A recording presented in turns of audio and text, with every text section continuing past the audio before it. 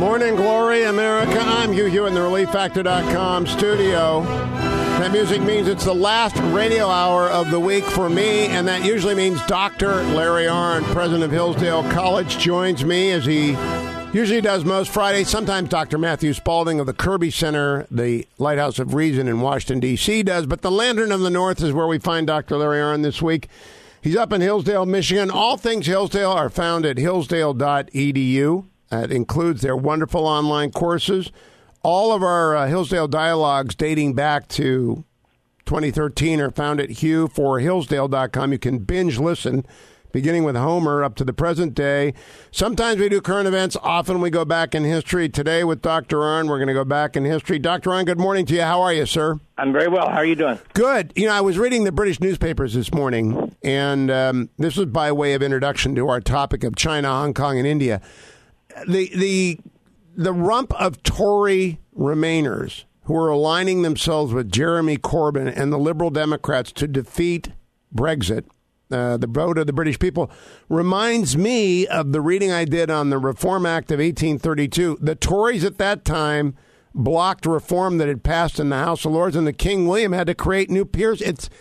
I guess every 200 years, the Commons or the representatives of the people don't want to do what the people want to do. That's right. The same thing happened in, 1909 to 1911, when there's a crisis over the House of Lords. But this is, it's a very hard thing to get done. The pressures are enormous, and so far there's not enough unity in the government to sustain it. And I don't know, Boris Johnson is very determined, and so we'll see how it plays out. But it is a disaster. And the Remainers who are joining Labor, they were in the cabinet or they were in the Conservative Party when the referendum happened. They were part of a parliament that voted for that to happen, and so they're implicated in the thing. And they didn't get the result they wanted, so they're going to do something else. And Boris Johnson has threatened to prorogue the parliament, which means send them home and have an election. He is riding high in the polls because he has brought clarity. And I actually am beginning to think clarity is the thing that is prized. People call it authenticity. It's not authenticity. It's actually just say what you mean and mean what you say. Yeah. It's not true that the worst policy is better than no policy, but almost any bad policy is better than no policy. It's, Yep. And they haven't had a policy. They've, the Tories asked the people for a vote, and they gave the vote. And so they haven't been clear until Boris ascended to the premiership what they were going to do. And why? Because it was always contingent on what they could get Europe to do. And so the very thing that was voted down by the people, it was a tight election, but I think it was 4 points, 52-48. Yes. That's the very thing they voted, which is Europe is not going to tell us what to do. That's what's been happening. And I want to go back even a little bit further because people forget the origin of this. David Cameron was then the Prime Minister of Great Britain in a coalition with the Liberal Democrats, who are to the left of the Tories, but to the right of Labour. And he went to the people in an election. He said, I will give you a referendum, and I will abide by the He promised it, and surprisingly, he won a majority. And then he was obliged to deliver the referendum, which he campaigned against. And being a man of principle, since he campaigned against it when he lost and the people voted for it, he quit. But they ought not to have put Theresa May in, who also campaigned against it. They should have put in a Brexiteer like Gove or Boris Johnson then. So we've just been in 3 years of suspended animation. Yeah, and see, that's those divisions it's a very narrow parliament. See, and to go back, the election that Cameron won in which he promised the referendum, he won a big majority. He won a comfortable single-party majority. And then the referendum went the way it did. He resigned in good grace and retired from Parliament. No, I think he's still an MP. I don't really know.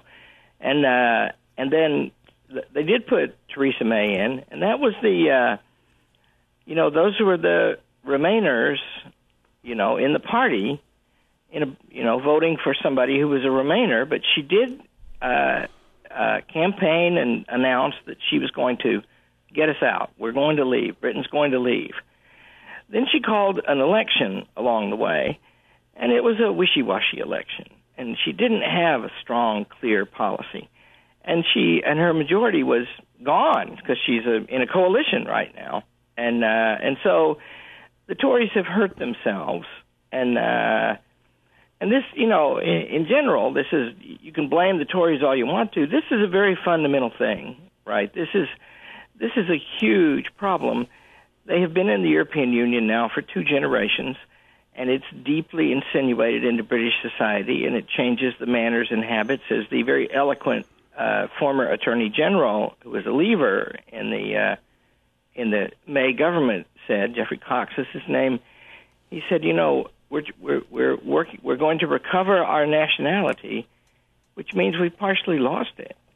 And there are a lot of people in Britain who don't think of themselves as British anymore. They think of themselves as European. I met a couple of them when I was over there this summer and had long talks with a couple of young men who were working on a film crew we had over there. And they were bright and they were attractive, fine young men. It was a lot of fun to talk with them.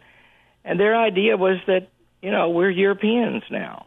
And so it's a very divided country, and God bless them as they try to get out of this mess. Amen. Now, there have been messes before. I mentioned the Reform Act in 1832. There was a moment in time in 1997 when the British government had to decide whether to fight for Hong Kong or to negotiate on behalf of Hong Kong a deal with the People's Republic of China, because the Britons didn't annex Hong Kong when they took over Hong Kong. They leased it. Tell people about the run-up to 1997. Well, it goes way back to 1896 when they made this lease.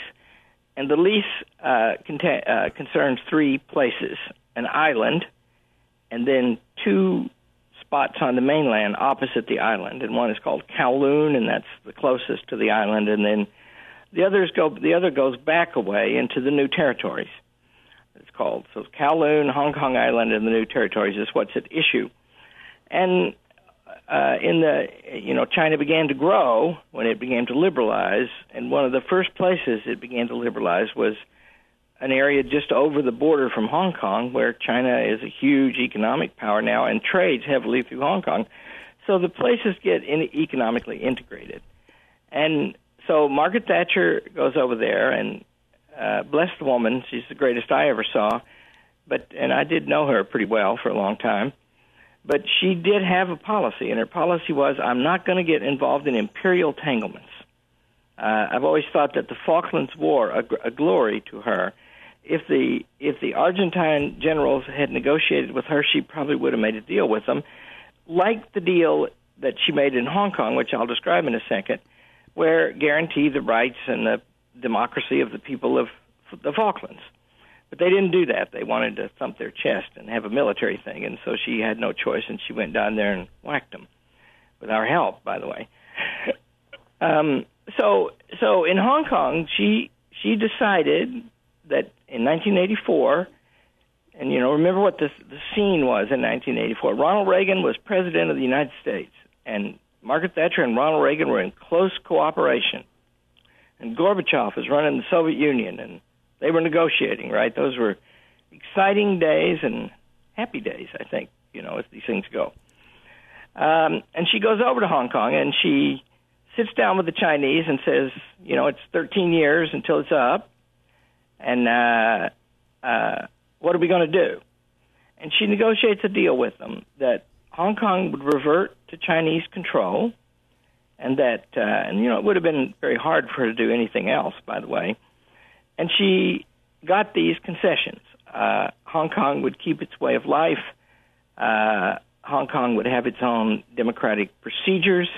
It would have what it's called. It's called wide autonomy in all things except foreign policy. And so then there's there's 12 years, I think it is, until the handover. And I will tell you, my wife's brother was running the Hong Kong office of a London law firm, and I had reason to go to Korea. So I stopped in Hong Kong to see him for the first time I was ever there.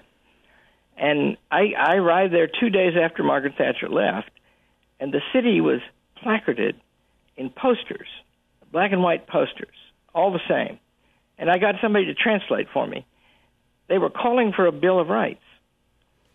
Margaret Thatcher had just left, and there was a campaign to get a Bill of Rights for the people of Hong Kong. When we come back from break, this is the history you never hear about the demonstrations in Hong Kong. Why are they demonstrating? Because Margaret Thatcher delivered a deal for them that made guarantees from the PRC, guarantees which are in danger of being eclipsed. Dr. Larry Arnn and the Hillsdale Dialogue returns. Stay tuned. Welcome back, America. It's Hugh Hewitt from the ReliefFactor.com studio. The Hillsdale Dialogue is underway. My guest, Dr. Larry Arnn, and I are talking about Hong Kong, the roots of the current disturbance. Dr. Arnn, we went over it very quickly, the fact that Britain leased Hong Kong from China in the 1890s. The fetching Mrs. Hewitt's grandfather, Admiral Joseph Taussig, was wounded in the Boxer Rebellion. He went there after the Spanish-American War and the Philippine-American War. He graduated from the Naval Academy in 1899, was part of that relief expedition, got shot in the leg. So there was a lot of unrest in China. And the United States was involved in it, and Great Britain was involved in it because the empire was falling apart. And that lease was part of the settlement, right, in the 1890s, that was part of the transition to a less tumultuous time. Yeah, the West, China has been a mess for a long time, and you united with the highest body count probably in the 20th century, and that's saying something, under communism with Mao. And that itself, by the way, was a product of the fact that the Japanese, Chiang Kai-shek's support was mainly in the south of China, and Mao's support was mainly in the north, and the Japanese occupied the south. And so he was driven away from his base, and that's why the Chinese Civil War that attended upon the Second World War, one of the reasons the communists won. And then, of course, a very stern rule by them for a long time, culminating in the '60s with the Cultural Revolution and the Red Guard. Is that what they were called? Yep. And they killed a lot of people. And so China had been through all that, and it emerged from all that, especially under Deng Xiaoping, who set up these special economic zones that have spread across China and made it a prosperous country, and relatively much more prosperous than it used to be, and the second largest economy in the world. And all of those things sort of got in train one way and another from in the 20th century after this 1896 treaty. And so Margaret Thatcher made this arrangement with China in 1984, and I think she didn't have much choice. But the arrangement is pretty good. It says that the laws will be basically unchanged, and it guarantees some things that are just the things, rights of speech, assembly, press, association, travel, movement, correspondence, strike, occupation, academic research, religious belief. Those are all written into that agreement with Britain. Private property, ownership of enterprises, all of that's guaranteed. A separate legal system. That's right. And the laws will be basically unchanged, is the quote, right? Now, and after the handover, and I've lived a weird life, so it so happened I took a group of people to watch the handover. I was in Hong Kong Harbor. Wasn't Bruce Hershenson with you? He did. That's right. And it was fun, and we met with a great Democratic leader who arose named Martin Lee, who was the head of the Legislative Council. And he and his colleagues have waged, and he's retired now, but they've waged a long fight to keep Hong Kong's freedoms intact and its independence intact. And in recent years, so in 2017, for example, China said that the 1984 declaration was only a historical document, and that the UK has no sovereignty and no power in Hong Kong. It's China's now, and they can do what they want. That's their explicit position. Boris Johnson was the foreign minister when this was said, and Boris Johnson said the UK restate the validity of the document and Britain's commitment to Hong Kong. Britain's very interested in this because, long time. And, you should, about British rule in Hong Kong. If you ever watch that really great series, which you can get still by Milton Friedman called Free to Choose, a fair amount of it is about Hong Kong. And if you ever read James Clavell's Taipan or his Noble House, you'll get the understanding. The British way was really the Hong Kong way. That's right. And it thrived. Taxes were very low. They mostly got money to run the government by filling in bits of the harbor and selling the land, which became increasingly valuable. We will come back and pick up the story there. The Hillsdale dialogue underway. All things Hillsdale found at hillsdale.edu. My guest, Dr. Larry Arnn, president of Hillsdale College. Get your application. Get to Hillsdale. Get back here. Welcome back, America. It's Hugh Hewitt. The Hillsdale Dialogue is the last radio hour of the week. All things Hillsdale are found at hillsdale.edu. You ought to go there today. And if you're in Washington, D.C., Hillsdale is going to be offering you a unique opportunity to get a graduate degree. So you got to go over to hillsdale.edu and check that out. The fact is, it will be an education inside the Beltway that is available nowhere else, nothing like it.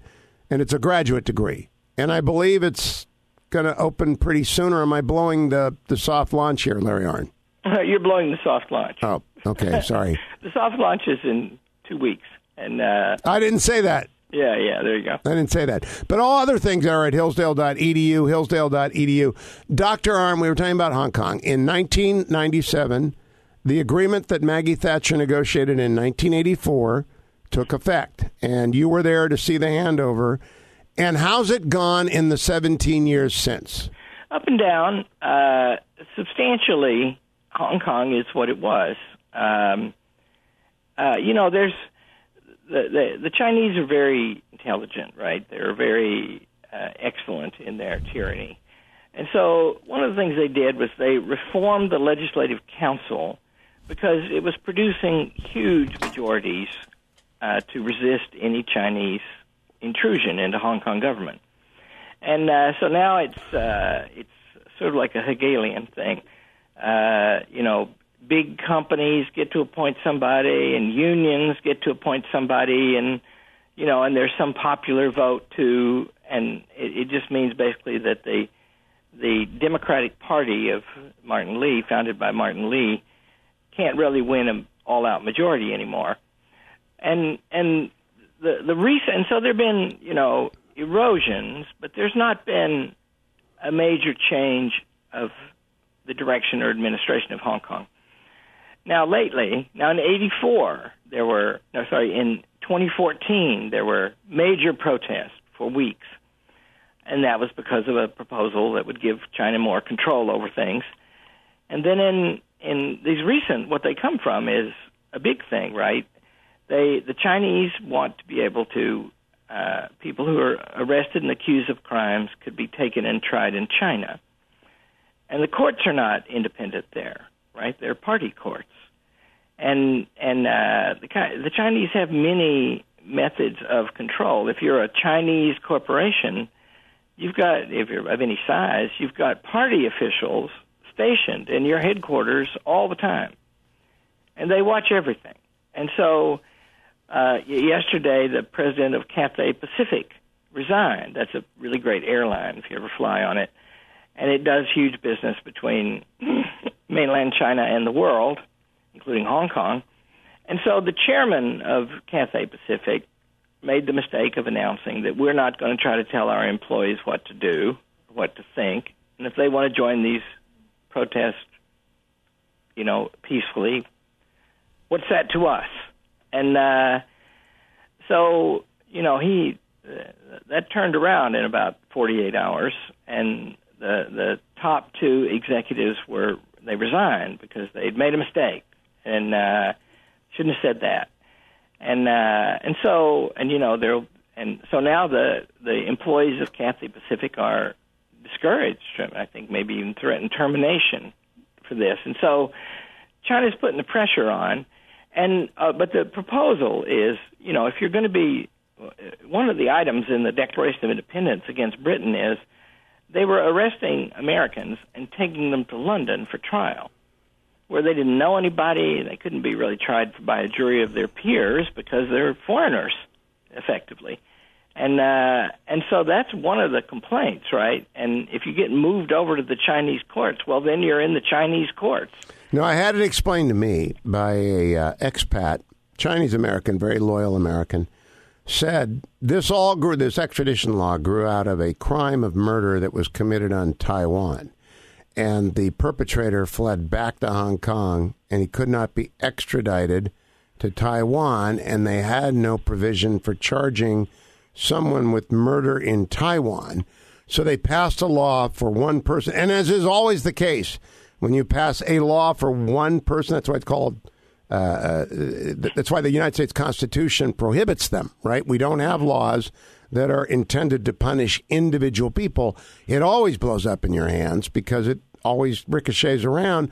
So the Chinese are in an untenable position, although it seems to me, Larry, that if they were to repudiate the extradition law and fire Carrie Lam, they would revert to the placid understanding of two systems, one country that they need if they're ever going to get Taiwan to join the two systems, one country approach. Yeah. And I think, sentiment in Taiwan is very much against that and has hardened against that over the years. And it's because of things like this. Yes. And you're right. It may just be awkwardness, right? If you try to run everything, you'll end up, and see, it's not representative, right? If the Hong Kong government had proposed this, then at least a lot of them can be voted out. And in the old days, they could all be voted out, but not now, right? And so, what redress have they got? And that's the situation. There's apparently 22,000. What's it called? People's Armed Police. PAP. Yep. And they're gathered on the border of Hong Kong, mostly in a sports stadium.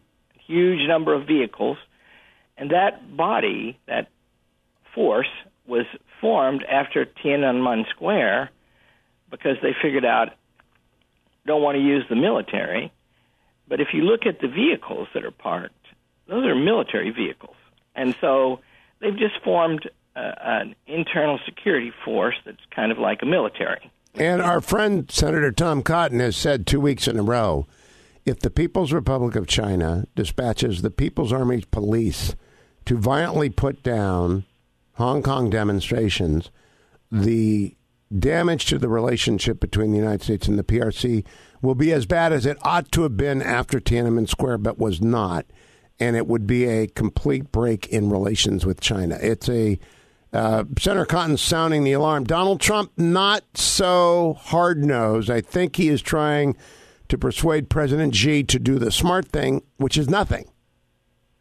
Yeah. There's a really great journalist for the Wall Street Journal who happens to be a graduate of Hillsdale College who writes on Hong Kong. Her name is Gillian Melchior, Melchior, and I give a shout-out to her. I helped her meet Martin Lee, and she covers Hong Kong, and she does it really well. She's been critical of Trump, and maybe more than is right, I'm not sure. But what Trump has done is said that Xi, he's a great man. It's a tweet, It's a great man, and if Xi is a great man, and if he would sit down with the protesters, a humane solution could be quickly found. And then he also has hinted that the trade negotiations are going to be tied to this. So he's suggesting some force. And, what do I think? I think, that I don't know. The story is not told yet about what Donald Trump is going to do about this. It is a fact that it's Chinese territory, and we don't govern it, and we ought not to try, although it's good for us to express our displeasure, including in our relations with China in various ways. So he's being cautious about this, and that's kind of like his foreign policy, right? He's not quick to go try to do nation building anywhere.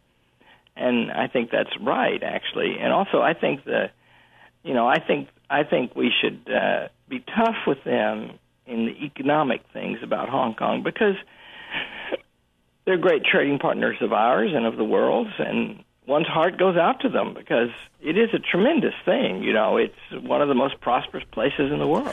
Your graduate, Jillian K. Melchior, has been repeatedly bylining pieces on the church in China and the fact that China has a Christian awakening going on. They've got 58 million Protestants, millions of Catholics, and the government is suspicious of that. And my argument is they ought not to be. Christians make great citizens. If you're worried about stability, and that's traditionally what Chinese central governments worry about, is the fact that it's a vast country with 1.3 billion people, and what do you do with this many people?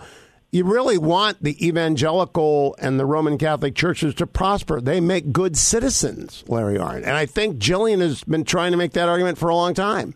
She's a remarkable young woman, and she's, I'm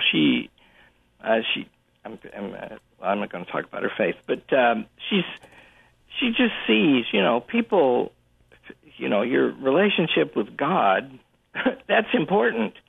And, China has an official church, and it has often suppressed Christianity and other religious movements. And, there was a big movement a few years ago called the house churches, where people would get together for Christian prayer groups in houses, and the Chinese police would break in and take them outside and break their legs in the street. So there's, it's a tough regime. But not in Hong Kong. Hong Kong's got the Alliance Bible Seminary. Hong Kong's got the Hong Kong Baptist University. They've always had freedom of religion in Hong Kong. That's one of the things that's different from the mainland. It is, the British rule in Hong Kong was, it was just for the great majority of the time, it was just a runaway success, and there weren't that many glitches.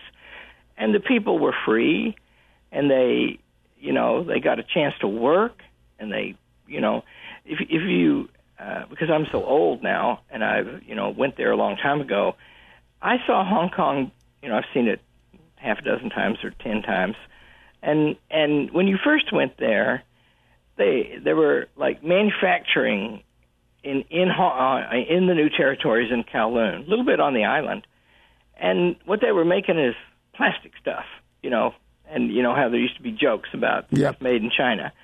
And it's just not like that anymore. Oh, my gosh, what an economic engine when I was there. When we come back from break, we talk about the what-ifs. There's two ways they can go. They can go back towards freedom in Hong Kong. President Xi can order that, or they can go to repression. We'll talk about what happens when I return to Dr. Larry Arnn and the Hillsdale Dialogue. Let me remind you, this is the last day this week. We've raised $60,000+ for the camps in Venezuela, where the displaced people of the camps in Colombia, where the displaced people of Venezuela are hunkered down, waiting for Maduro to be overthrown. They're starving. Food for the Poor is working with them every day. If you will send $200 to Food for the Poor, that is 5,000 meals that Food for the Poor will deliver to those families, the desperate children and families in those camps.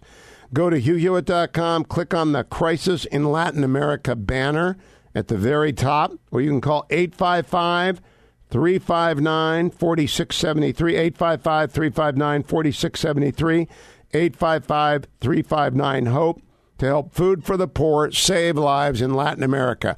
The banner at HughHewitt.com is the easiest. It says Crisis in Latin America. Welcome back, America. It's Hugh Hewitt. The Hillsdale Dialogue is that time in the week when Dr. Larry Arnn and I, or some other representative of Hillsdale College, all things Hillsdale at hillsdale.edu, and you should sign up there for their wonderful courses, their free letter imprimis. It's a speech digest that comes out monthly, or you can watch listen to every dialogue I've had with Dr. Arnn and his colleagues at HughForHillsdale.com. We're talking about Hong Kong in a way that I think very few people did, giving you some historical background. Dr. Arnn, during the break, I went and looked at the latest news, and you're right, Cathay Pacific has been purged, probably by the Chinese authorities, as a result of being insufficiently pro-government. And a strategist by the name of David Roche predicts that these confrontations will, quote, be settled or crushed before October 1st, the 70th anniversary of China's National Day. And he says, I don't accept that this will be a small problem in a larger China economy.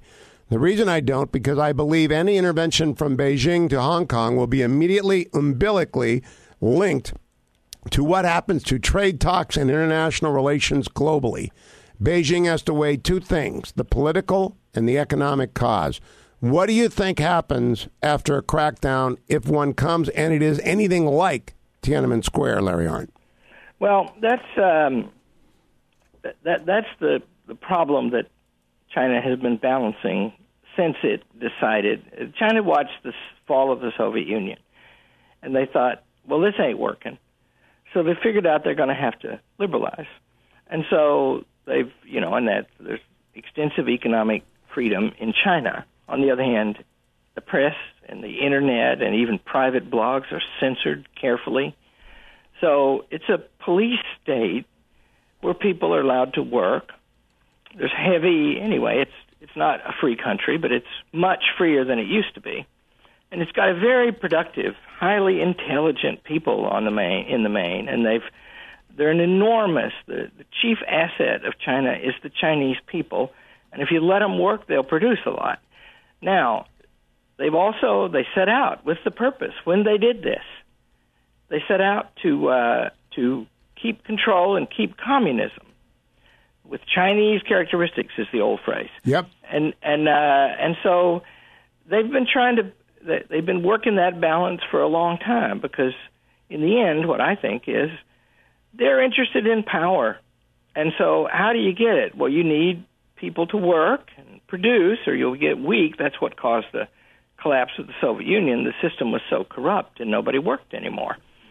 And people were pressed down and degraded. So they are trying. They're in a way they're riding the tiger. They've let this go, and they're working on controlling it. And they use technology, very sophisticated way.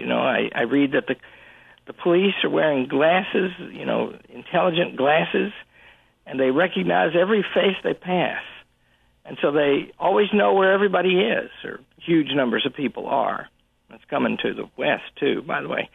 And they use that, right? And so in China, you got to watch it.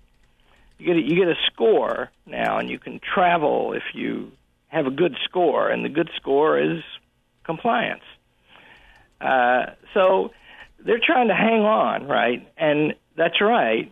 This thing is a problem. It's an enormous advantage for them, right? Because it's one of the big financial centers of the world. And if you there's a place in Hong Kong called Victoria Peak. I bet you went up there. Yeah, I did. And you walk a circle around. It takes about an hour, and you're seeing the harbor all the way, halfway around, and you're seeing the islands off Hong Kong on the other side. It's just gorgeous. And that harbor, when you get up above it, as you can in that one place, it's one of the busiest harbors in the world, and it's a tremendous place. And so that's a very impressive thing, and they need that. It helps them very greatly. And so yeah, there's a lot of pressure, and China, what they do. I mean, did you read the stories? Xi has been made leader for life, and there was a convention where that was done, and he gave it's a great communist thing, right? He gave a 4-hour speech, and and people were spontaneous burst of tears of joy. yeah, that's a little bit North Korea-like, isn't it? Isn't it though? Yeah, it's like the old Soviet Union. They Brezhnev, who's one of the meanest, but also surely one of the dullest human beings who ever lived. Yep. Would stand up and talk for 6 hours to the Supreme Soviet, and people had to sit there and pretend they liked that, and people watching them too. So it's that kind of society, and I don't think they wanted this controversy. I think they stumbled into it, but I think it's the kind of thing they will stumble into. And they got to get out of it. And the key is, how do you get out of it? And we will watch that over the weekend, because if they get out of it the wrong way, Tom Cotton has been very, very blunt. That is going to be the end of relations for a long time between the PRC and China and the United States. It would not be a good thing. Dr. Larry Arnn, president of Hillsdale College, always a pleasure on the Hillsdale Dialogue. Thank you, America, so much for listening. Thank you, Ben. Thank you, Adam. Thank you, Generalissimo. Thanks to each and every one of you. We'll be back Monday on the next Hugh Hewitt Show.